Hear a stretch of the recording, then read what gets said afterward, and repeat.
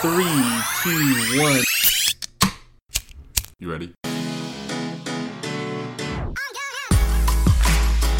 You're listening to the Real Pineapple Podcast Network.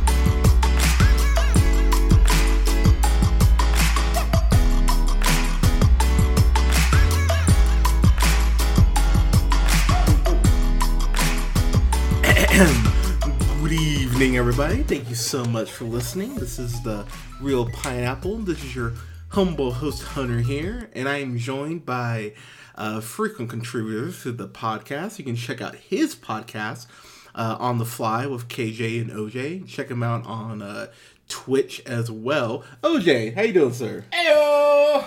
Happy Zombie Jesus Days. Happy Easter, man. Yeah.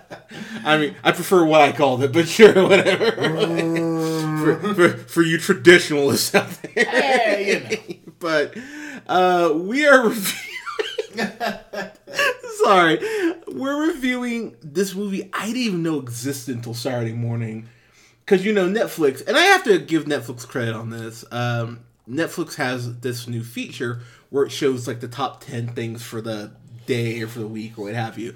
It's actually very convenient. It's like, okay, so I can kind of, you know... Gauge what the populace is checking out. Yeah, and what the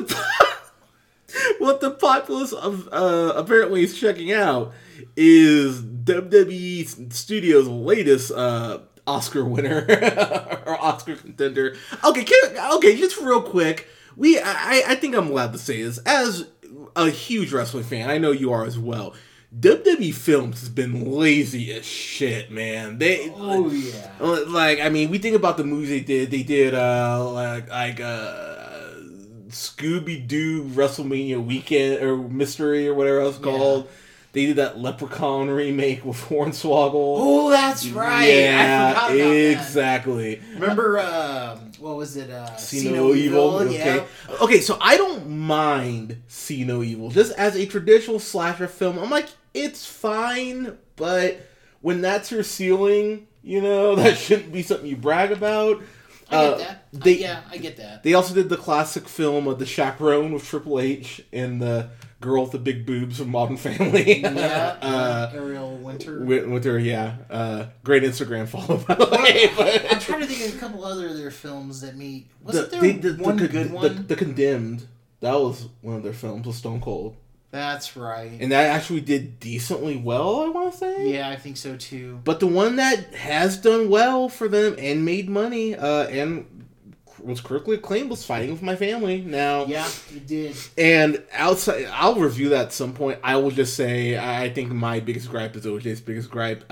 Paige having a biopic made about her, and she's not. I don't think she's 30 yet. She might just hit 30. Yeah, but it's like, come on now. Like, why are you? I completely agree. You know, it's just. Well, here's the thing, man. Like, the biggest rumor that's going around is she may come back for a match. I don't want her to and get hurt. Like, hey, fucker.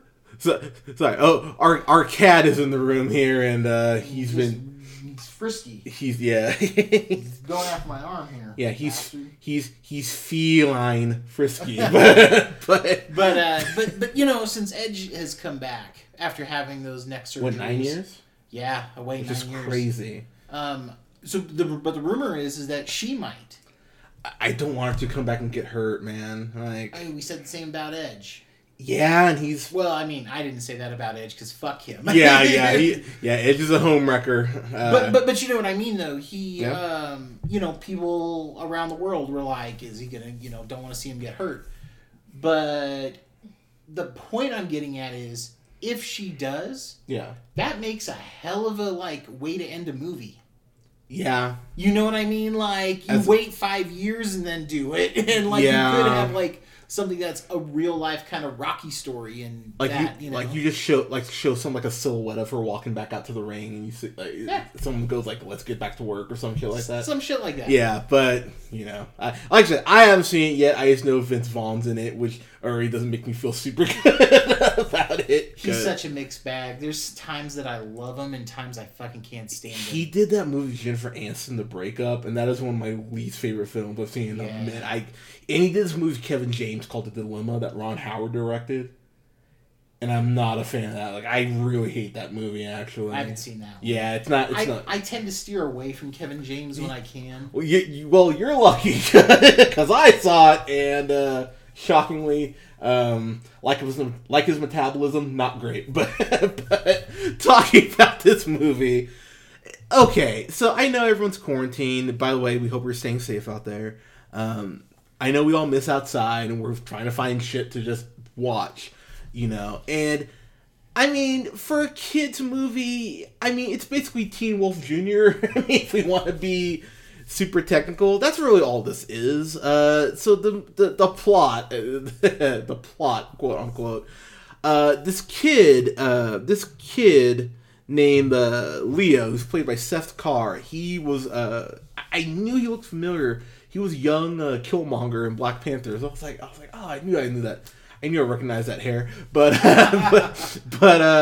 Leo is this. He's basically 9-year-old Hunter. He's wearing wrestling shirts and wrestling. And I didn't have as many wrestling things in my room. It was more comic book shit. But his room, WWE personally decorated his room because he's got New Day posters everywhere. He's got a poster, I think, of Kane. Like, he's got all this wrestling memorabilia. It's just WWE. That is one thing I will say that they have in common with Tyler Perry. They are not known for his subtlety, because it's like WWE just threw up all over that room. So he's a big wrestling fan. Dreams of becoming the WWE champion. He's already black, so that's a real tough kill he's gonna have to climb to be a world champion. But what you gonna do? But he is getting bullied by these kids because this is one of those schools where teachers very rarely make an appearance, which is always one of my biggest axes of grind with these kids movies. Just teachers are just fucking, they're like kids not at the school, they're absent, wink, but this kid is getting bullied by basically, an evil version of Huey, Dewey, and Louie. Like this white kid, this other black kid who's like the white kid's servant, basically. And then I think they have another white kid. Yeah. Oh, that's right. It's 2 white kids. Right, yeah, I think it's 2 white kids and the one black kid, like a reverse Oreo, 3 Musketeers. That's what. Jesus. Or just a regular 3 Musketeers. It's a little white in those, but these kids are just chasing him out of the school. They chase him down to this estate sale, or this open house, which in itself is hilarious because this open house is like the most poorly guarded open house because these kids just come running through this this older looking place, and this adult's like, "Hey, you can't be in there," and just doesn't even try to reprimand the kids. He's like, whatever. I'm getting paid in sandwiches. Fuck those kids, right? Basically, and so Leo, by barely hitting the side of the wall, this compartment opens in this upstairs room he's hiding out in from the bullies, and he finds his old luchador mask in a case, might I add, which I kind of went, really? It would be in a case too, but whatever. The guy who's kind of running the real... But the way the kid finds it, though, like National Treasure style. It's very National Treasure style. And actually, that's a good comparison for this movie. Like, if you took... like Teen Wolf, Thunderstruck, Spider-Man. You took part of that in Teen Wolf, and then you took National Treasure and you put it in a blender, and we're like, "Here, kid, digest this." That's basically what this is. So he gets the luchador mask. The luchador mask has legendary powers, which they don't really elaborate on. They just kind of go, "It has powers, shut up." And I love the fact this kid is able to Google in about a minute exactly what this mask does and its origin. I went, wow, like, I've done book reports. You have to do some digging on Google. And what's really funny about this is, like, the headline that it's under, it's like, legendary wrestling mask. Like, that's it? But it's not even on, like, the top of the search. It's like 8 results down. I was like, really? This is the one you click on? And, yeah, it pulls up this old article, and you got the, the old faded photos and all that, and the mask matches exactly. Like, the picture that was taken is at the exact angle he needs to verify the mask. Right. It's like, all right. But, so basically he turns into Kid Chaos is his wrestler origin, or his wrestler name. And I will say, I hate this excuse for kids' movies. I really do, because people always go, well, it's a kids' movie, you're being hard on it. And it's like, well, your kids deserve better. Like, you don't have to show your kids, Last Airbender or Underdog or Alvin the Chipmunk, the movies, or A Tale of Two Kitties or whatever. You don't have to hate on your kid. I mean, you're an adult listening to this podcast. There's a 50% chance you've been divorced. I mean, you want to do better by your kids. but all cruelness aside, though, this movie, though, it's dumb. I cannot express enough how dumb this movie is. The CG on this movie, I could not find the budget on this movie. I would love not the budget on this movie. I can't say more than $3 million. So that would make sense to me. Maybe 5 because of the ring and how they have that set up. Unless they actually shot it at the Performance Center. Yeah, because... So there's a couple good things that I do want to point out. Go. So the group of friends. So when they're introduced to the audience in the beginning there, when they're going to school, the one kid with the glasses wants to be a writer for them. Yes. But the kids are super involved in wrestling anyway, and they're around 11 years old. That, to me, is one hell of a wink to the audience. Like, hey, this is clearly fake or staged or whatever. Kids this age should understand that. Thus, don't try this shit at home. Don't, kill your brother or sister by doing a suplex pile driver. You know what I mean? You know what? That's a good point. So, okay. That's, to me, at least, what it kind of looked at. But, of course, it's also very kayfabe in the sense of, it's not like the wrestlers are scripting their matches backstage or anything like that. But it's... So there's that. I really thought the line between the friends about Spider-Man was really funny. I did too. There's a couple laugh out loud moments in the movie, so yeah. It's not like dog shit. Oh no, I was never like. This is a very deep cut for people here, but stick with me. This wasn't like Norman the North, if you've listened to the podcast, or this wasn't Oogie Loves, or. Oh god, I'm trying to think. This wasn't Return out of the Shadows. This wasn't Ninja Turtles, where I was just like, I kind of want to leave. This is dumb. It's convenient that this is on Netflix, because if I had paid to see this, I think I'd be like, come on, guys. But I think it's smart that it's on Netflix. I agree. Because that is at least WWE related. That is something that is not on their own platform that someone can see. An 11-year-old kid can stumble across that movie like, hey mom, I want to put on Netflix, and they got the child setting on there. Yeah. And then they stumble across this and they go, ooh, what's this? WWE, mom, have you heard of this? And then like all of a sudden, $9.99, and then the kid's mind is blown. That's a fair. So it's funny because I have the cast list pulled up on IMDb, and it's got an ad for Doolittle. And if I'm thinking about if I'd rather watch this or Doolittle, I'll be honest, this probably is as good as Doolittle with less resources, which I guess kind of by default makes it better, if I'm being honest, because... So I got thinking about it, man. There's what kids movies I like more than this. Yeah. You ever see Bingo? Yeah, I remember Bingo. Yeah, I'd watch Bingo over this. It's fair. I would watch the end of Turner and Hooch on repeat, I think, over this. Okay. Where the dog dies. Yeah. Yeah, I think I'd rather watch that than this. Okay. Because at least I feel something. It's fair. So the acting's terrible in this. No. So I just want to point out, like, so the dad, and we had that aha moment about him, when we figured out who he is. Adam Pally. Oh, he's the redneck dude in Iron Man 3 who's marking out over Tony, too. Yeah, that's him. Right. Yeah, Adam Pally is his name. And he was the deputy sheriff in Sonic the Hedgehog, which is out this year. Which is way better than this, might I add. Yeah. Oh, that's right. He's a bike scout trooper in The Mandalorian.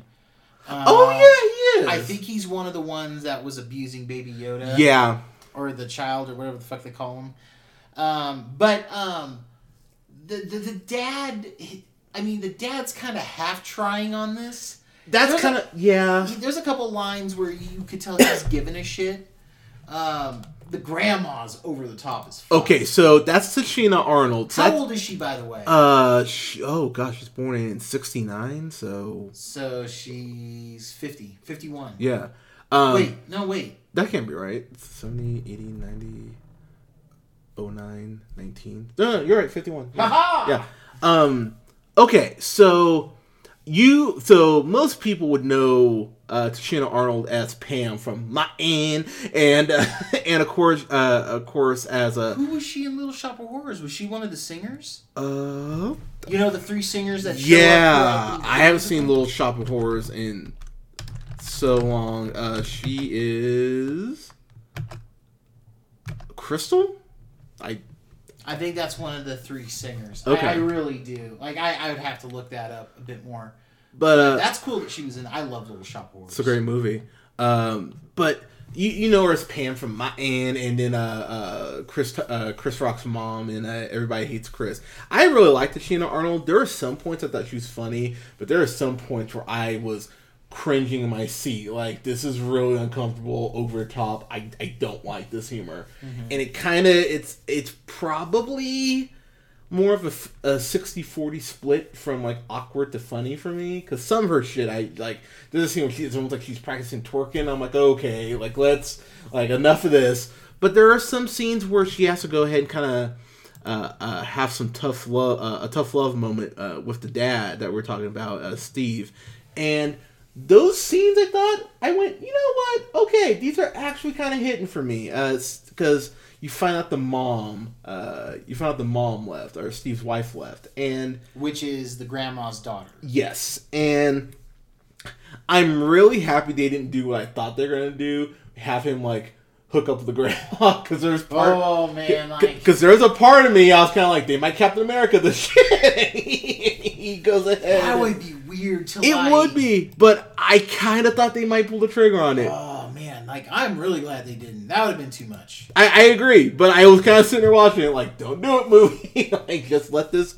I think that's fair, man. Because there's that one scene where he's talking about, like, my daughter needs, some lessons and how to be a mom, and he's like, well, you've been here, and I was like, like, don't do it, and they didn't, thankfully. Ken Marino is in this. Ken Marino has a very interesting career, because Ken Marino plays the manager of this wrestler Samson, because Leo, Kid Chaos, enters this tournament to... That's held in his hometown. Yeah. Coincidentally. Yeah, go figure. So, this movie is a combination of not just Teen Wolf, but it's a Save the Rec Center movie, too, because... Oh my god, it is. Because Leo's dad, Steve, is having a conversation with the grandma, who's listed as grandma, by the way. Her name doesn't matter.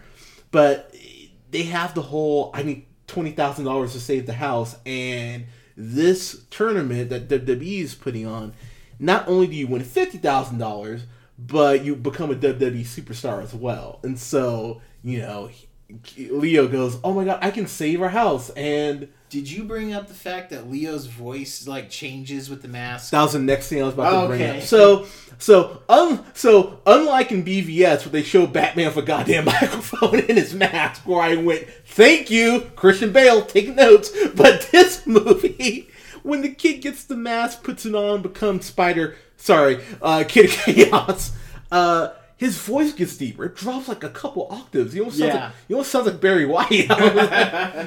like, hey baby, I'm a wrestler. Dang. It's really weird. It's one of those things that they put in that I went, why. Yeah, like this didn't need to be here. There's a scene with the girl he has a crush on. And oh man, like this kid's so awkward with her. Yeah, like it's a. Now I will say, back in my day, you know, I was gonna make a joke, I'm gonna be good, but back in my day, man, 8-year-old me was this uncomfortable with girls. I've shared this story on the podcast, but I almost broke my nose running away from a girl. Hit a tetherball pole in 3rd grade because the girl was like, "Do you have a crush on me?" And I was like, then turned and ran, boom, knocked myself out. Woke up in the nurse's office. Classic Hunter. And this kid is just so uncomfortable around this girl. He's practically looking at his feet like, "Oh hey, what's going on?" And I found it kind of endearing. It's really uncomfortable though in this one scene where he's like putting on the mask and taking it off, kind of trying to talk to her like Kid Chaos. So, because the girl, who seems really smart, no part of her goes, it sounds like Kid Chaos is in this house right now. Like, why is that possible? It's really weird, to be honest. And I will say, too, where Leo has to kind of turn to a dick. Oh, yeah. He has to have that part of that hero's journey. Yeah, where, of course, he gets to, you know, because he's going through the tournament, he's winning these matches, and I will say the CG, I thought that dunk that little Bow Wow didn't like Mike looked bad. Oh, man, I have to apologize to Bow Wow. I mean, I think he's living in his car right now, but I might have to apologize. Because there's a point where this kid is running the ropes, and he turns into a blue blur. It looked like they went, how do we make that original Sonic design, basically, but in blur form? Because it is such a shoddy looking effect. It really is. I guarantee you can find better stuff on YouTube, like as far as editing, because it just, I don't even know what it looks like. It almost looks like you grab a recycle bin and just ran around in a circle with it, because it's horrible looking. And anytime he's wrestling, because he's wrestling these guys who are much bigger than him, obviously. He wrestles Tucker from Heavy Machinery. And in one of the few scenes... Oh my god. Are you talking about the finish to the match? Yeah, so we have to talk about this. And this is where kids' movies make me just go, come on now. So he's wrestling Tucker from Heavy Machinery. I can't remember his name in the movie. It doesn't matter. But he goes ahead and wrestles Tucker, and Tucker, at a point, grabs the ropes, clenches his cheeks, and just farts. And the power of Tucker's fart... is like William Regal's The Power of the Punch. Yeah, like the Kid Chaos is holding on the ropes because like it's wind basically, like because he's blowing wind, ha ha ha, and like the audience is out and they're like passing out, and this joke, if they had stopped at 5 seconds of it, I would be like, that's dumb, but whatever. This scene goes on for like 20 seconds, easy, and he's just farting, like wiggling his butt. I was like, oh my god, please stop this. And then Kid Chaos still wins anyway with this somersault. Like, if you guys played the game WWE All Stars, it's basically any of the matches you're gonna have on there is basically what this kid's matches are, because he's just flipping in the air and doing kicks. Yeah, that's a good point. And it's really weird because the movie is trying to be grounded in some sort of reality. But this is from Earth, like 612. This is not our Earth, apparently. Yeah. Because, whenever the kid... Like, even when the kid initially does an elbow drop on The Miz, he's having, like, a dream about it. It's not some crazy flip or anything. Just an elbow drop off the top rope. When he does that, it looks so weird when he hits on The Miz because of the height, you know? And weight differential, obviously. It's like watching Rey Mysterio match. Hi-oh! But it's off-putting. I think if they made this kid like a teenager, like maybe like 14, like 15, like I think the reality would be easier, because the other point in logic you really have to accept is that WWE would see this kid, sign him up for a contract, and let him compete, and that is where I went, okay, because even his deep voice, this lady looks at him like, how old are you? And he's like, doesn't matter the size of the dog in the fight. It's all about the fight and the dog. And she goes, all right, sure, sign. didn't see the kid's signature go, huh? I mean, that's about what it is for WWE now. I mean, that's fair. Like, hey, your visa's about to expire. Sign here. Hey, kid, why'd you draw a smiley face in your O? Is that a star above your eye? Yeah, I've never seen Leo with a smiley face.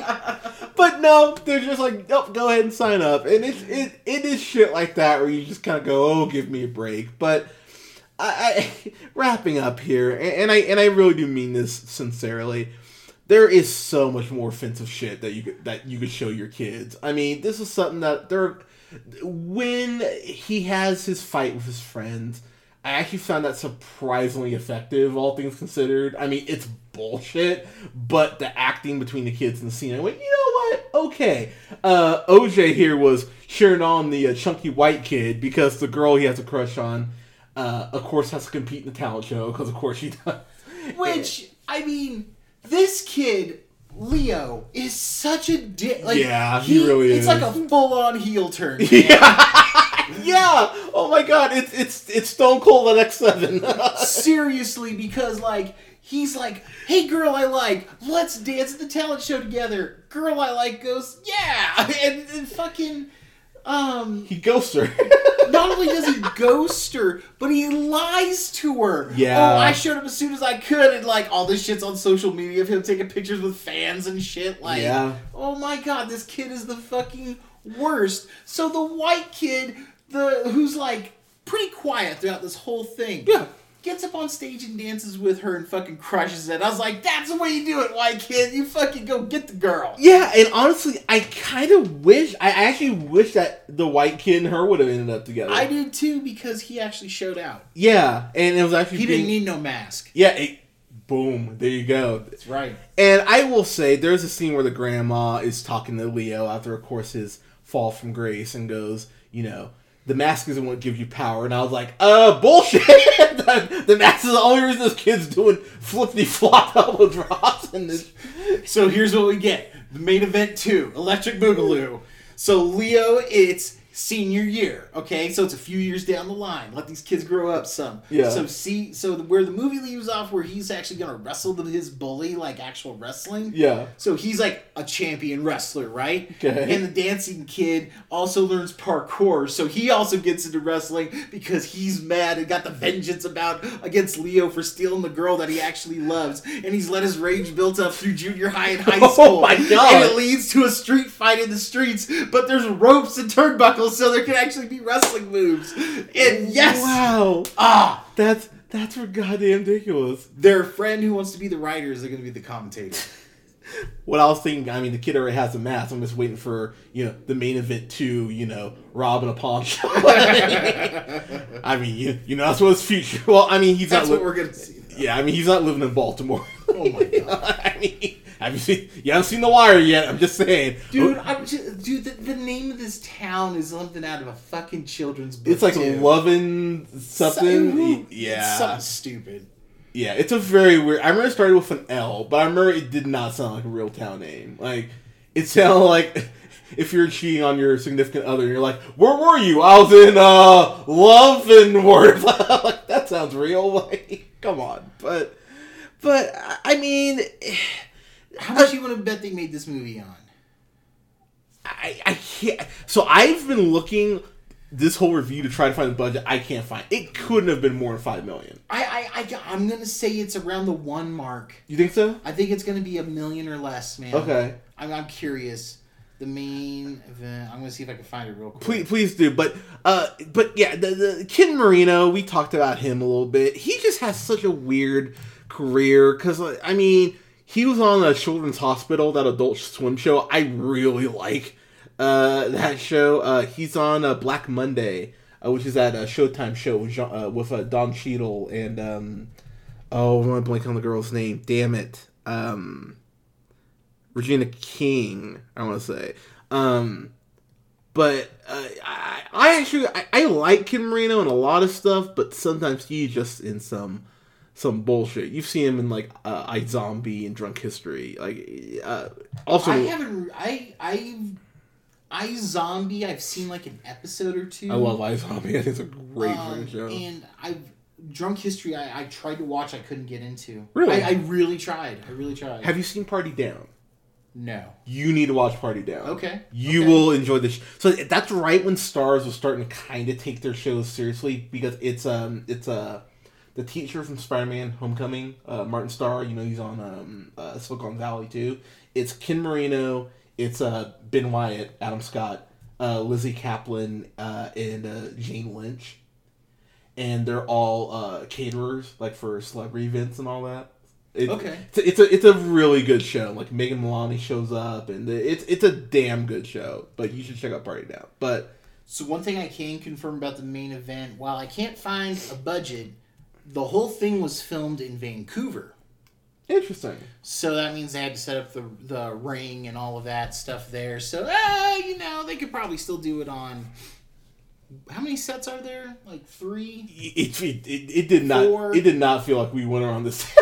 I want to say I'm going to say 1.5 mil. Final answer. Okay, 1.5 mil. We'll look in a few weeks. Yeah, because I was looking and WWE's like, nope, can't release that.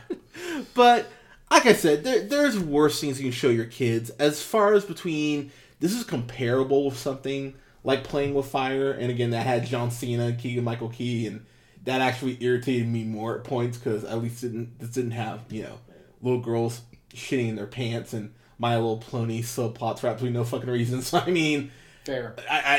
Dude, Flaming Fire is not a great movie. But, so, I mean, this is in the medium and on the network it should be on. Because if I had paid to see this, I would have been irritated. But it's, it's quote free, unquote.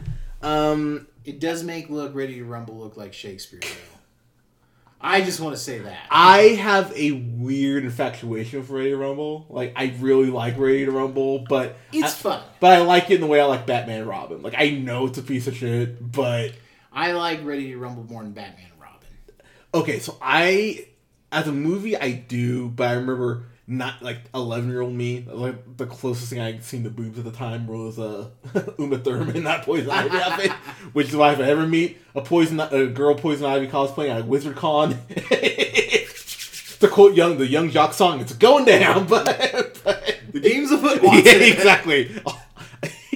You know, I just texted the game's afoot. Oh, Hunter found a Poison Ivy cosplay. Well, Hunter is in Portland, but Jesus. But wrapping up, though, I mean, like I said, there are worse things you can show your kids. I thought this was fun at points, dramatic at points where it actually kind of surprised me. We did not mention this because it's at the very end, but Kofi Kingston is not a good actor.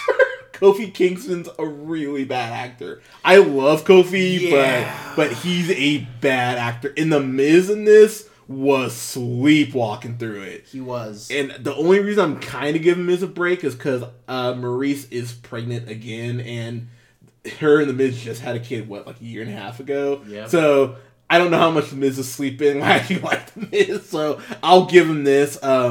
That rap song he did with John Morrison aside, which was not great. Yeah, it's not a good look. Yeah, not that wasn't awesome, but you know what I did like? Sheamus is the referee. Because he kept going, hey, I'm the official here.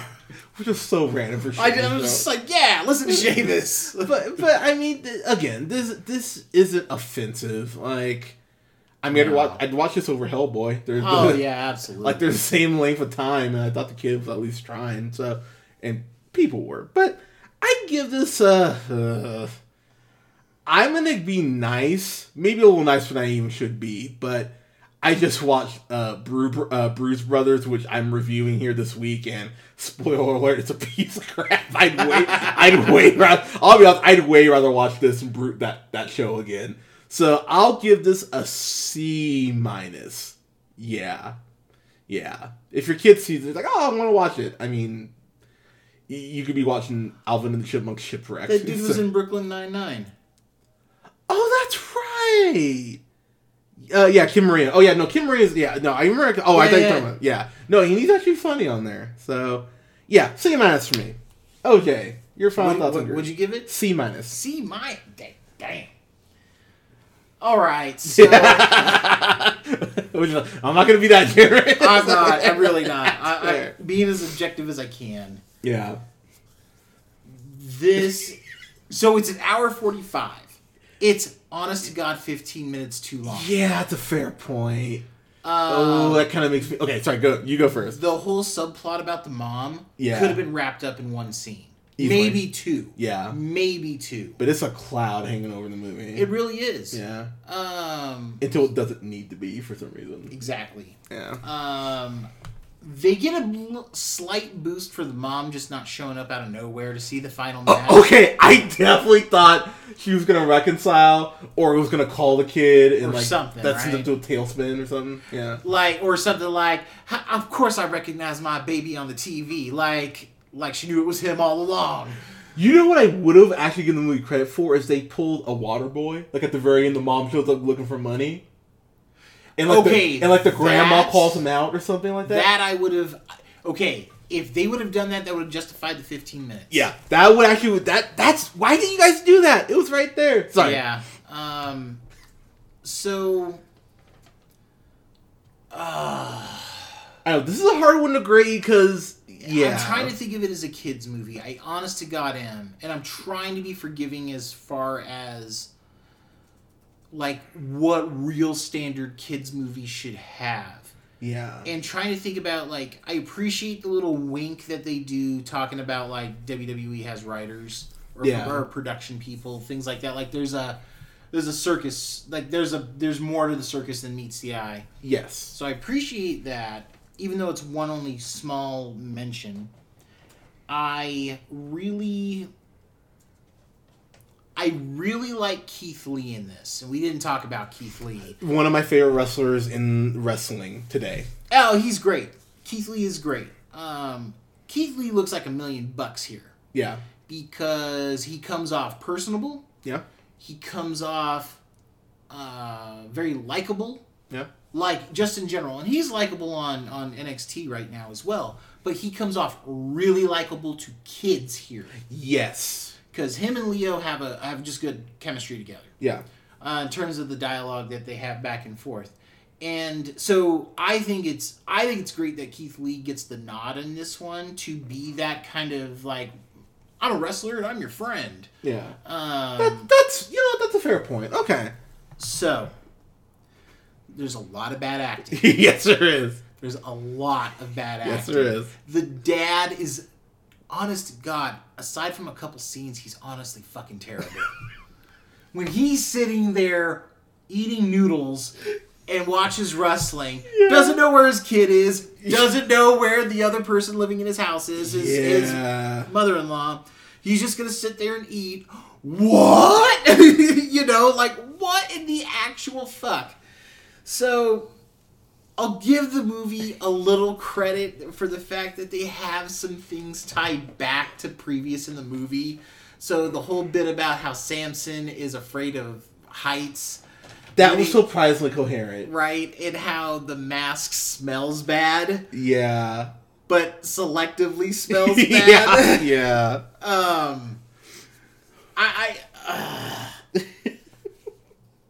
So it tries in parts. Because I'm actually changing my grade because of something you just brought up. So. I'm giving it a... I'm sorry, man. This is hard. Okay, so let me go first. Okay, go first. Because I personally, I'm going to give it a D+. Okay. And the reason I'm going to give it a D+ is because I am thinking about some of the bad acting with the dad. There are points where this kid is just gone for, it seems like, a day, and the dad is just like, got to get out my car. Yeah, I got done doing Uber. Like, I'm good. It's like, that whole, like, ad they were doing back in the day, like, do you know who your kids are? No. No, I don't. Because he's a and I will give Leo credit because he calls his dad out on it. He's like, whenever things are sad or you just go in the garage, you don't talk to me. And I was like, yeah, he's not wrong. Yep. And it's sad that your kid has to be the one to point this out to you. So, yeah, I mean, and it is like 15 minutes too long. Like, this could have been a clean 90 minutes. Easy. There's this scene. Okay, actually, yeah, D+. I'm sticking with the D+ for this reason alone. There's a scene where he puts on the mask and he's in this like ice cream shop. And the kid's on the news, and the dad sees nothing about his son being out stopping a robbery. You're like, All right. Like, the cops don't take this kid home or anything. Would you think they would? Like, a kid just stopped a fucking robbery, and the kid's like, the cops are like, have fun walking home. It's like, what? So, yeah, D+. D+ for me. I'm giving it a D-. I was sold on an F+. Really? Yes. Damn. I talked myself up to a D-. Okay. There's a little bit of heart here. I can't give anything with a little bit of heart a fucking F or go fuck yourself. That's fair. That's fair. And it's a smidgen of heart. Like, if you had less than a smidgen, you'd be I would rather have my kid sit down in front of a lot of other things than this. I'd put my kid in front of a fish tank. No, for sure. But I mean, like, this would be one of the last things I put a kid in front of, though. I gotta say that, though. That's completely fair. You could show your kid. This is really bad quality, and it's dangerous in points because kids will fucking try this shit at home. Yeah, that's because I get because for my opinion, that's why it does that little wink in the beginning. It's a slight wink, but it's there. Not an actual wink, but a metaphorical wink. Yeah. But I don't know. No, I think that's fair, man.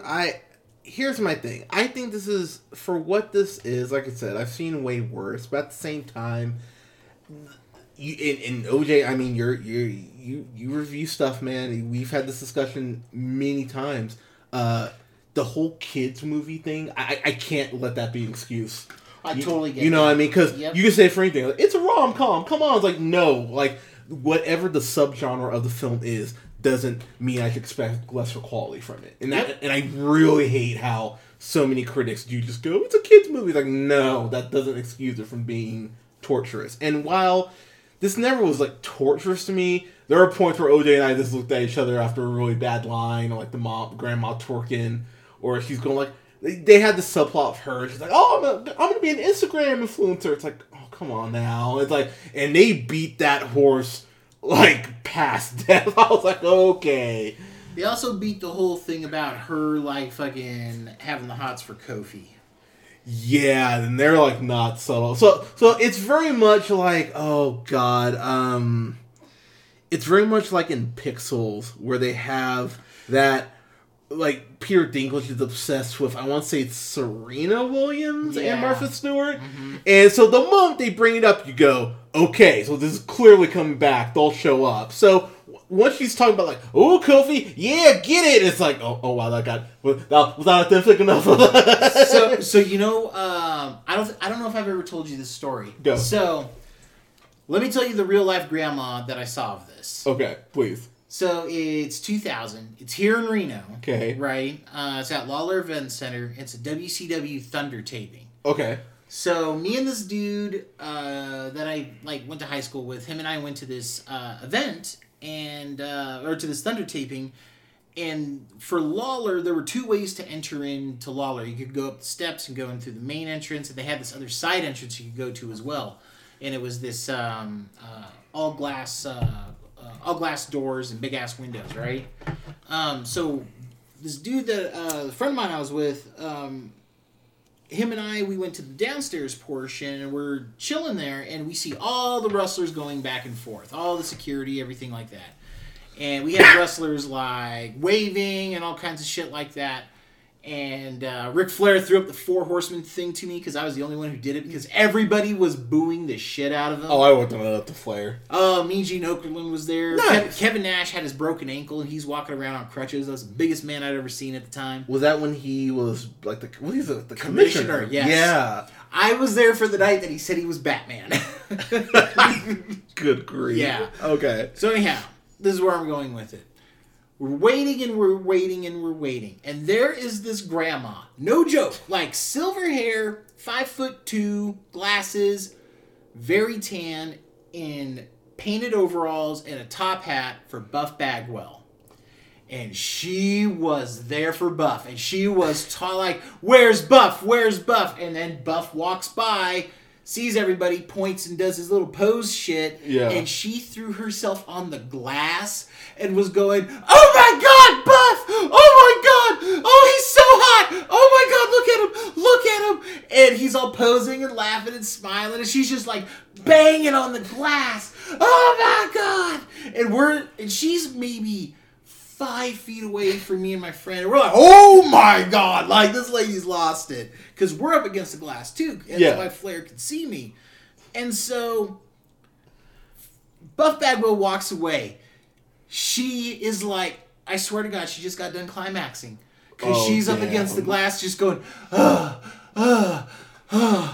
She stops and turns and looks at us all. She goes, all you guys need to look like him. Wow. All you guys, all you men should be ashamed of yourselves. If that man can walk around looking as good as he does, you should too. And I was like, oh, okay, lady. Wow. Like, oh, man. You're not going to make friends quickly here. If I was with you, I would be like, well, you need to, women need to look like Major Guns. but dude, she was, it kind of made me think of her when I watched this. Okay. Damn, that's intense. Oh, it was a fun day. Just quick segue here, because we never do that on here. The state of wrestling. I just want to talk about it real quick, because we've talked about it. I'm a huge wrestling fan.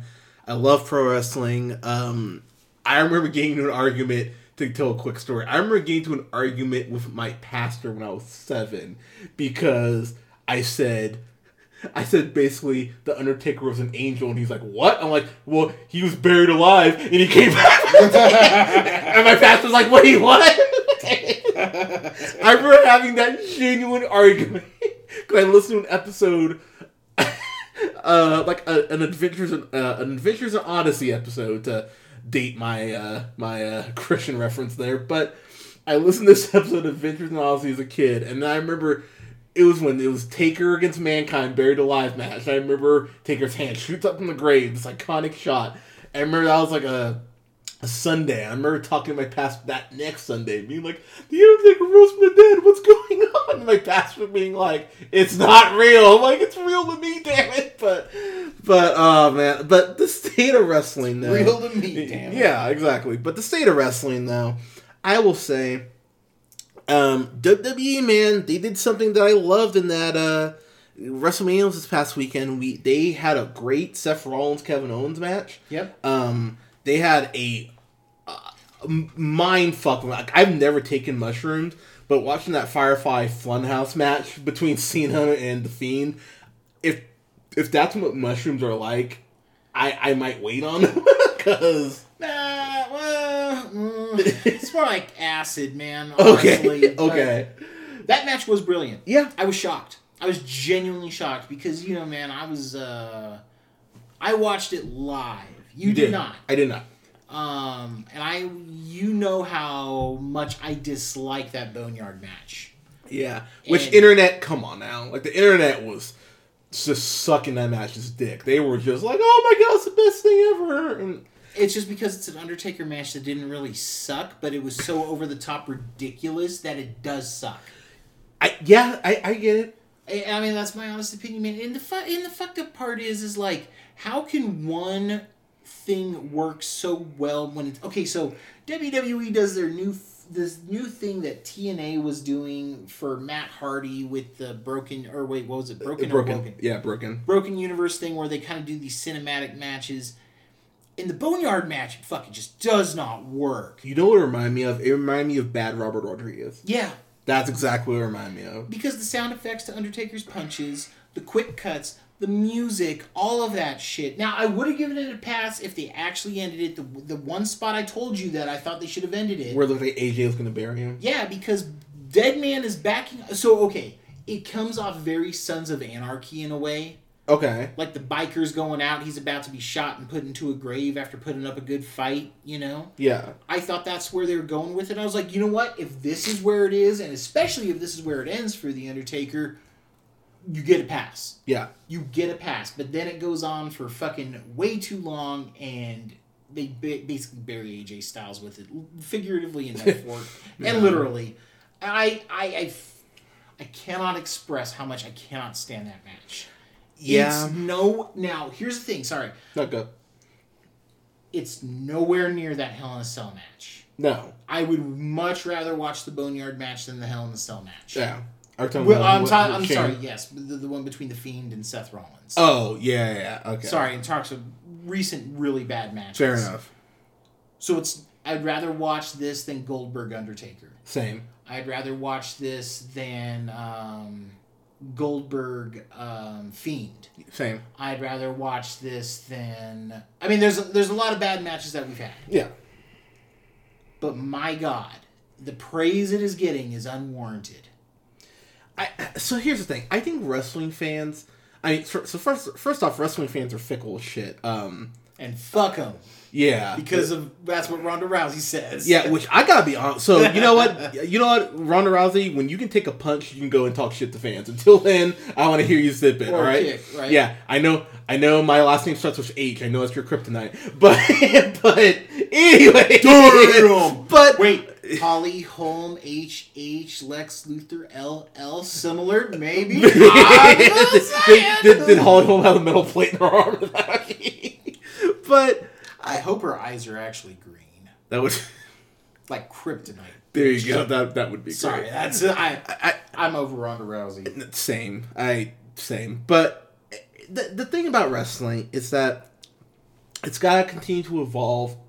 Just like I say about comic book films, there has to be different ways to express it, shoot it, film it, ideas to keep it fresh. And AEW has been our shit. Like I'm so happy with AEW, and I can't wait till all this Corona bullshit's over so we can get back to live audiences, because wrestling without fans is fucking weird. And that's one thing I have learned through all this.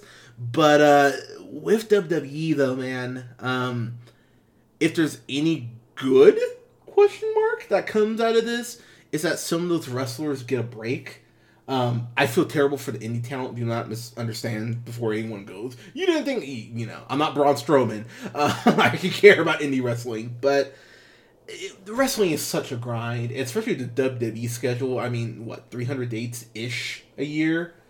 Which is really unfortunate that it is that many, because, here's the thing, man. I definitely believe in a reduced schedule, but I don't think there should be an off-season. Yeah. So I know some people do. I am not an off-season guy. And the reason why I say that, I think they should be very more limiting as to what their house schedule would be. Yeah. Because, if AEW does not do an off-season and they still do 52 weeks a year, or 50 weeks, right? Christmas. Yeah, that kind of thing. But let's just say, arguably, every week, right? You do just your TV tapings. Well, first of all, for a smaller company like that, just the TV tapings, that's a good schedule to have if you're traveling once a week. Yeah. So if WWE did something like that and added on a house show in the region... Yeah, I get what you're saying. You see what I'm saying? For the SmackDown people, Friday Night SmackDown, right? Yeah. So I would argue you do a Thursday night house show in a neighboring town. Okay. Then do the SmackDown taping. Okay. And then either go home or go to the pay-per-view. Okay. So that's 100 matches a year, and you're still getting out to more than your TV audience. I go. You know what? Okay. I like that. And so here's the thing. I'm actually there with you. So... Because even if you get it down to 250, that's a shit ton, man. I think you need to get down to 225. And at this point, and this is the other thing that people aren't talking about. Even 2 would be even better. I mean, that's completely fair. But there's so much wrestling right now. Mm-hmm. There's too much wrestling. Mm-hmm. There's too much wrestling. Like I will watch AEW on Wednesday nights. But I'll be honest, WWE is just kind of, it's like that. It's like that girl or that guy that you date, and you care about him so much, you let him cheat on you a couple times, and it's like you're on and off relationship. Yeah, you're like, it's like Love the Way You Lie, but in wrestling form, because WWE will do something where I go, oh, you dumb motherfuckers, but then I get I get that Firefly Funhouse match. I go, oh my god, that was great. But I can't keep watching the WWE product. I can't support it anymore. I'll listen to podcasts to keep up on it if I'm that curious. But It's AEW for me moving forward, and it's New Japan. I'll get into New Japan more, but well, you know me, man. I love me some New Japan. I love me some New Japan. Get a US app, for the love of God, please. Yeah, a better app would definitely be better. But I mean, if they could continue the somewhat semi-relationship they have with AEW going, I think that'll be great. Agreed. Because there's a couple talents that are primarily AEW that do work New Japan as well, and I would like to see something like that continue. Fair. I really, really, really would, because New Japan, it almost looked like they were doing that with Ring of Honor for a bit. And then that's sour. Yeah, well, Ring of Honor in general's really going through some shit. They're in a rough spot, and they need to treat their talent better. Exactly. So I really think that New Japan and AEW should really make something happen, because there is some talent in New Japan that I would love to see get a shot in the United States. Same. I'll be completely honest, because I don't know if I'm going to sound like a dick for saying this, but I really do think this is an observation, at least in my opinion, of how it's perceived. The problem with New Japan is a lack of a good English commentary team. Okay. They've got an okay one. It's Kevin Kelly and sometimes it's what's his nuts, who's now wrestling on AEW. Cabana, right? Yeah, Colt Cabana, who I'm not really a fan of. Really?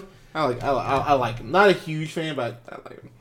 Yeah, but give me Kenny Omega versus Okada again, but with Tony Schiavone and Jim Ross calling that. Yeah. Oh my God. Or Excalibur and throw in Excalibur as well. Fuck it. Excalibur's actually grown on me a little bit. A little bit. He still needs to shut up. He does. I mean, shut up, Excalibur. But he has grown on me a little. But you know what I'm saying though. You get those two with the chemistry they have, because Kazuchika Okada can fucking go. Yes, he can. And so can Tetsuya Naito. His matches with Jericho were great. If you could bring... I mean, honestly, if you could do a New Japan AEW Supercard... Ooh, I'd be... Yeah. You know what I mean? Yeah, because then we can get a Moxley US title defense, Right. Because, I mean, and honestly, I would do it after Moxley doesn't have the AEW title. That's fair. Because, I would do Moxley against somebody, but I would do Omega versus Okada again. Okay. First time on U.S. soil. Yeah. That's how I would bill it, too. Okay. And I would also do Tetsuya Naito against Chris Jericho again. Okay. First time on U.S. soil. Mm-hmm. AEW versus New Japan in that kind of case. Yeah. Guerrillas of Destiny against the Lucha Brothers. That's a match we need to see. Mm-hmm. Yeah. I would do... all kinds of shit like that. So that's what I would really, really, really push for. I mean, Cody has said that he's really open to it. But New Japan, I question if the Kenny Omega leaving burned the shit out of them, man, and they're just, angry. Yeah. I hope that's not the case. Yeah. Because they made Kenny their star. Yeah. Because Kenny brought a U.S. audience. Because he connected to the New Japan audience because he speaks fluent Japanese. Yeah. Not too many guys have that cross-cultural appeal. I mean, that's why Bullet Club started. It was a whole commentary on that fact right there. So, if they're smart, they'll do that. In my opinion, if they do that, I think that has the biggest chance on toppling WWE's global reach than anything. I think we will hear about some sort of deal. I think they will work together by spring. I think that will be something right around... spring in 2021? Yes, I think we start hearing rumblings around Double or Nothing, and I think that would act as... If they could do that in the middle of the summer. Yeah. The absolute middle of the summer. Yeah. Not 4th of July weekend, because I think that's not fair to the Japanese wrestlers, because you got some dumb ignorant hicks out there that would make it a race thing. Yeah. Oh, Japan versus USA. No. But sometime in June, maybe even late July, just not 4th of July. Yeah. Man, that would be a hell of a time to do it. So, my other theory is that it could happen in February, because if they're going to make AEW Revolution their WrestleMania, what bigger than to have a New Japan versus AEW Supercard? I mean, you do every match. That could work because you could almost use Wrestle Kingdom to like set that up. Yeah, you could have a couple guys show up. Could you do if Cody showed up and like, because that would be a match. Naito against Cody. What I would do is Cody versus Kota Ibushi. Okay. That's what I would do. I would keep those matches as is because so here's the thing, like Jericho and Naito, that's a good match because it's a brawl. Yeah. It always is. Yeah. And they do good brawls together. Okada and Omega can go move for move. Yeah. And Okada is arguably the best wrestler in the world. You can say the same thing for Kenny. I say Kenny Omega I do too. But if somebody were to say, no, man, Okada is, I'd be like, I'm not going to argue that with you because So you're the one who really kind of told me about Okada, you and my friend, our friend Annie, and I was kind of like, "How good is Okada?" And she was like, "He's really good." And then you were kind of like, "No, dude, Okada's like the man." And I went through and I watched a couple of his matches. I'm like, fair enough. I think the Rainmaker, it's one of my favorite moves in wrestling, man. I fucking love the Rainmaker. Oh, absolutely. Yeah, man. So, like, I would keep those for an AEW New Japan Supercard. I'd keep those two tried and true matches, and I would do Cody versus Kota Ibushi. Okay, I would love to see that match too. I would do. I would also consider. I think I'd do Jimmy Havoc versus Suzuki. Okay. And I mean, you could say Darby Allin, but I think Jimmy Havoc goes a little more hardcore than Darby Allin in certain aspects. That's fair. That could really make Suzuki, who's tough as nails, but he's still in his 50s. Like, you know what I mean? I get what you're saying. Because like the older guys, they could do hardcore matches a bit easier, or like make it a straight up death match. Yeah, that'd be interesting. The last match I'm gonna bring before we wrap up here. I'd want to see Pac Ospreay. I'd really want to see that match. Yeah. Like, that could... That's a match of the year possible. Yeah. I completely agree with that. Like, I was sitting there thinking about whatever matches I'd run. I'm like, ooh, that would actually be one I'd love to see. The only team I'm having a hard time with is the Young Bucks. Yeah. I don't know where to put them. I mean, you could put them with the Luchas and the Gorillas of Destiny into a triple threat. But, if you do that, I love that, but I'd add the Revival. I'd have the Revival make their debut on that show, and I'd have them win. Yeah, I mean, if the Revival, that's true, they are free agents. Yeah, that's exactly what I'd do. So, okay, actually, keep it Gorillas of Destiny and Lucha Brothers, and then maybe make Revival versus Young Bucks as its own tag match on its own, like straight up on its own. That's what I would fucking do. Okay. So there you go, guys. Yeah. Those are the matches. AEW. Hey, Cody, are you listening? You should be. You texted him earlier. I did. I texted you earlier because you had this texting campaign thing that I was like, you know what? Beep, boop, bop. I'm going to text you. I'm so sad I missed that too. I was like, damn it. But there you have it. That's a super card, man. That would be. We will even do commentary for it. Dude, so, it's real quick, sorry. No. We're So you remember New Japan and Ring of Honor did Madison Square Garden the same weekend as WrestleMania. Yeah. I watched that show, and it's a pretty damn good show. Okay. Pretty damn good. It's not as good as they used to be. Okay. But they're damn good. Okay. Because they lost the Young Bucks and Cody and Kenny Omega. Like, that's a whoo. Yeah, they lost some people. That's a starting lineup right there. Yeah. But man, what if they put that show on in Madison Square Garden? That would be so where show. I mean that's the other thing. Like, where would you put that show on? If you do it as a super show, like a genuine super card. If it's a standalone thing, I say you do it. Okay, here's what you do. Okay, go. You do Wrestle Kingdom, January, okay. Revolution, February. Yeah. I say you do that AEW New Japan Supercard show Mania weekend on Saturday. Okay. Like, fuck it. Why not? That's in April.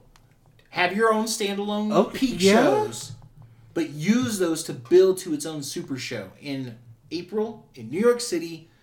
Just what New Japan was doing, but you do it with AEW instead of Ring of Honor. Fucking Madison Square Garden, most important fucking wrestling show of the decade at that point because it's 2020. Like, you could arguably make that like claim. This is the show of the decade right now. Like, this is important. Yeah. Pay-per-view buys would be fucking for wrestling fans, man. Yeah, that's. I'd watch that over the NXT show. Yeah, I would too. I mean... No disrespect to the NXT guys. Oh, no, I love NXT, but that would be something I'd be like, oh, what, $50? Cool. Like take the fucking fight to WWE. Like, put it up, like, fucking, like, here you go, guys. Like, this is a fucking top-tier show against you. Let's see how this goes. Yeah, I'd be so excited to watch something like that. Because I think AEW should do a stadium show at some point, man. They've got is that the United Center still in Chicago? Well, no, but I mean AEW, the Khans run, or Tony Khan owns primarily AEW, and his dad owns the Jacksonville Jaguars. Like, fucking, that's why they did the reveal out in front of the stadium there. They should have their biggest show of the year at that stadium.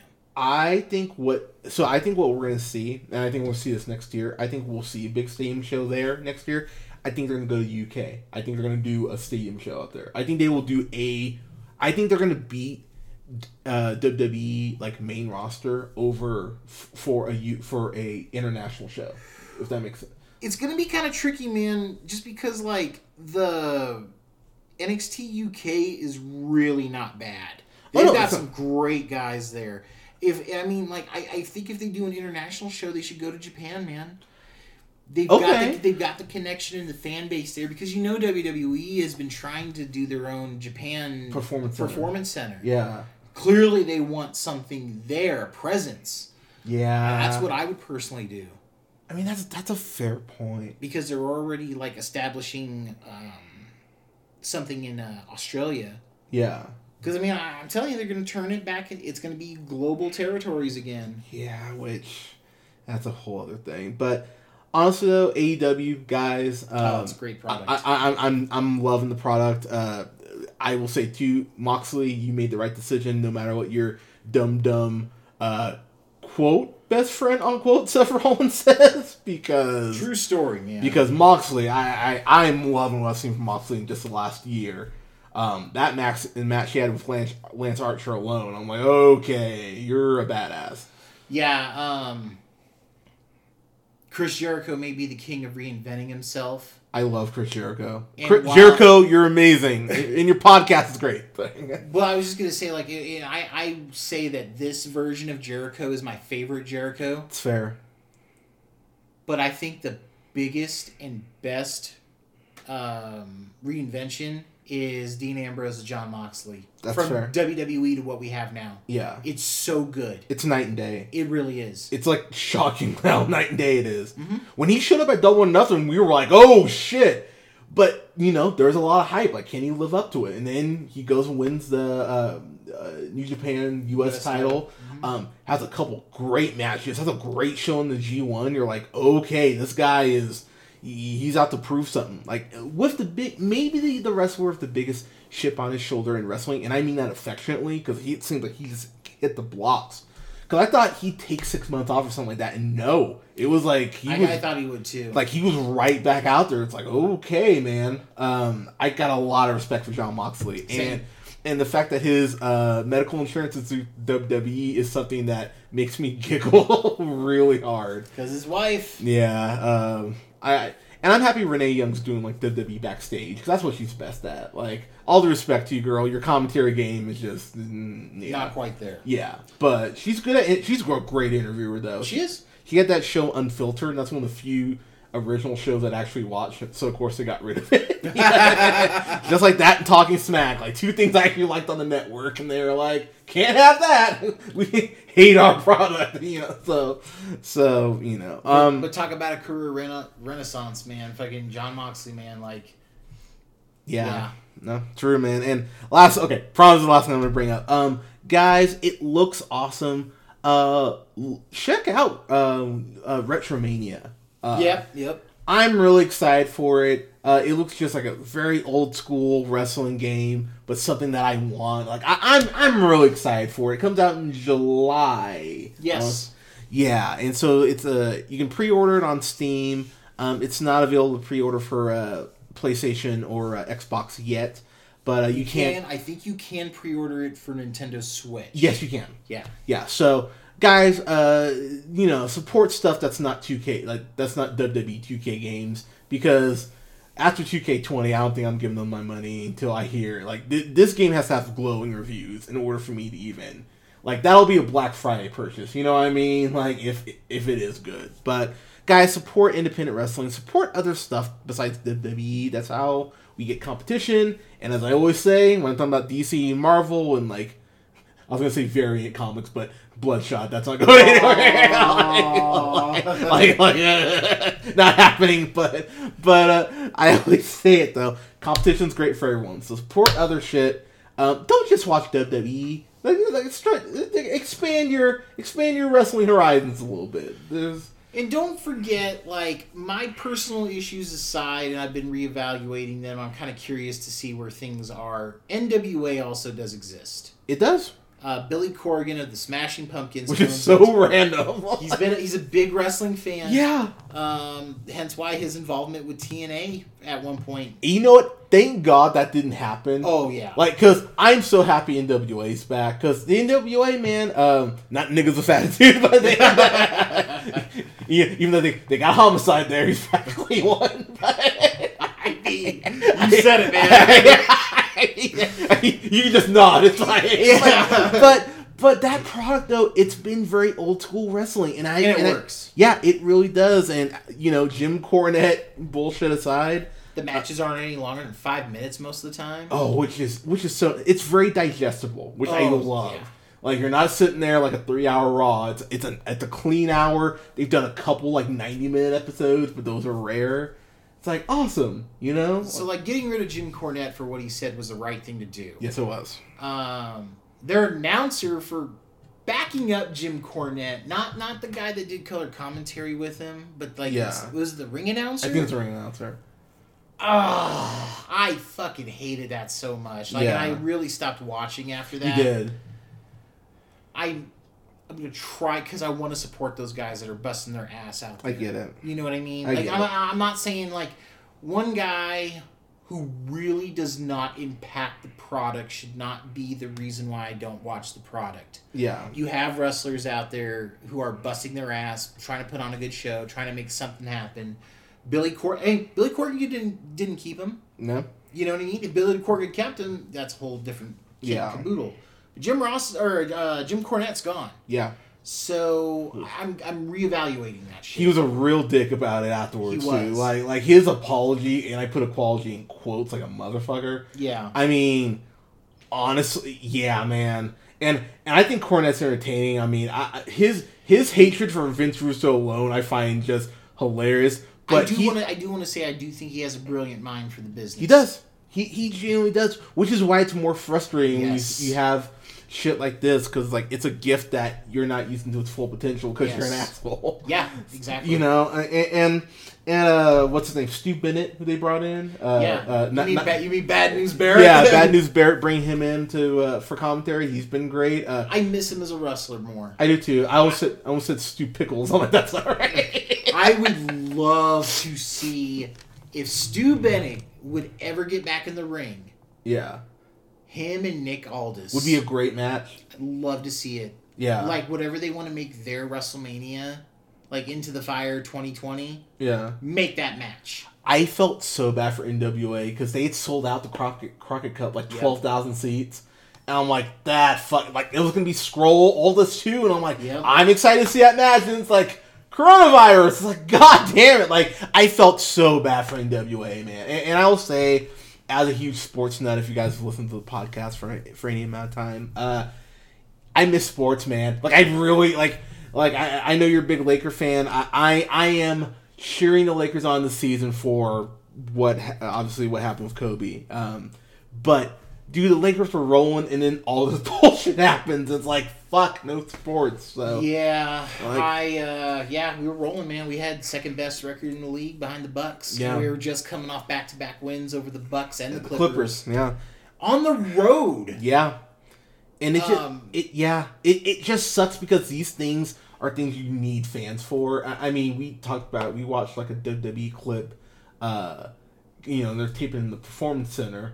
By the way, a WWE employee has coronavirus now, which is just on-air talent confirmed, just not a wrestler. Okay. Okay. That's maybe a commentator. I mean, or a backstage interviewer. Yeah. I wouldn't be surprised with a backstage interviewer. It's probably Paige. that would be some shit. She's a dirty girl. I'm kidding. I know, like no. I mean, her body, her shoulders. Like, I'm just saying. No, I mean, Paige got that new like stomach tattoo, and it just looks, or chest tattoo, and it looks really weird. Like, I mean, it's not Cody Rhodes tattoo. It's not. But I mean, so it's not that bad, but it is just like, oh, come on, girl. Like, and it's not Mike Tyson's face tattoo. Yeah, which it looks great animated, I'll say. But all right, we're getting out of here. I was like, let's talk a little wrestling, but I love it. But OJ, where can the people find you, sir? Yeah, so you can find me on Twitter. My personal Twitter is at the O to the J, and that is capital T H E capital O the number 2 the J, capital J. And of course, you can find KJ and myself on SoundCloud. On the Fly is there, and you can find our communal Twitter at KJ and OJ spelled out. That is KJANDOJ. And please do check out my Twitch channel. That is twitch.tv /O to the J, and that's with the number 2 in there. That's O2THEJ. Yeah, he's been playing the shit out of that Final Fantasy remake. Oh my god. I've logged 23 hours since Friday morning. God. And I've done it all on stream, and I did 11 hours on stream yesterday. I cannot stop playing it. I'm forcing myself to take a break doing this now. That's good, but I'm assuming that's what you'll be playing until it's done, essentially, right? Yeah. Okay. Yeah, I think so. All right, because who knows, if you watch, you actually might see Hunter randomly pop up on there, because on occasion, OJ says Hunter 3 times, and I pop up. Like, he's like the Candy Man, but he actually brings treats. There you go. And not bees. Yes. Which, by the way, that remake, I am not going to see. Yeah, so... No disrespect to the filmmakers or anything like that, but OJ don't do horror that much. So you guys know, the only movie we have not... that I sat in on for review that I did not see was It, because... Nah, I hate clowns. That's what makes my attraction to Harley Quinn so confusing. Because I'm like, unless they're big money hustlers. Yeah. That's it. I'd hang out with juggalos. I get high with juggalos. I'm like, fuck that. And I'd be like, yeah, come on, let's get high. And no, but I mean, like, Big Money Hustlers was funny. Oh yeah, Big Money Hustlers is hilarious. But it's creepy. Yeah, no, Pennywise. Yeah. I just saw I saw the trailer for it, and I remember when I went, nope, absolutely not. So, but, oh my gosh, I totally forgot I was going with that. Damn it. I totally lost my train of thought. That's what, Candyman. Yeah. I'm going to probably have Imani and Chrissy on that, because they love horror, and I'm just like, if we are going to review it, yeah. just sorry, guys. Gonna have to have someone else help out on that, because I can do. Not that I don't want it to succeed. I just can't do it. Man. I can do horror, but supernatural horror is where I go. Same. Nope. I'm like, sorry. Slasher horror I can do. Same. I recently rewatched Friday the 13th Part 1 and 2, and then the 2000 whatever remake. Don't check your Haley. That one. No. That's Nightmare on Elm Street. Oh, my bad. Yeah. No, the one with Jared Padalecki. Oh yeah, I forgot. Which is more of a remake of Friday the 13th Part 2. Yeah. It's more of that. But I could do that shit easily. Okay. Ghosts, supernatural, creepy shit. No, yeah. Man. No, I'm out. Not for days. Us was right on that line for me, but I love Jordan Peele so much. I was kind of like, I need to go see this. But yeah, I saw Exorcist once. I remember I did not sleep well for 6 months. I remember making that hard line in the sand, going, "Cool, this is my line." Nah, like can't do that shit. So first Paranormal Activity for me, man. I heard that was actually scary. Yep, yeah. Creep me the fuck out. Yeah, I'm no. So, yeah, anything like that. Sorry, kids, probably not gonna get a review on here, but that's what always makes Halloween so fun. But guys, thank you so much for listening. Thank you so much for your support. You can follow yours truly on the Twitter at JHunterRealPineapple. You can go ahead and follow Scott on Twitter at Nearman1st. You can follow Colin on Twitter at The Real, that's REEL, O'Neill, and you can find us on SoundCloud, Apple Podcasts, Google Podcasts, Podbean, Stitcher Radio, and oh my gosh, what am I missing? iHeartRadio. There we go. And Podbean at The Real Pineapple. And like us on Facebook at The Real Pineapple. Guys, thank you so much for listening. We'll have a review. I'm going to actually review it right now. So I'll have a review up for the best films of 2019. We were waiting to do that, and I figured, hey, I have time. Let's go ahead and get that done. And we'll have a review up this weekend for Onward, because that just came on Disney Plus. Really been wanting to watch it, so I'm going to make a point to watch that as well. And I'll have a full review up for Parasite as well, because I have so many thoughts on that movie. But guys, thank you so much for listening. Stay safe out there. Have a good one.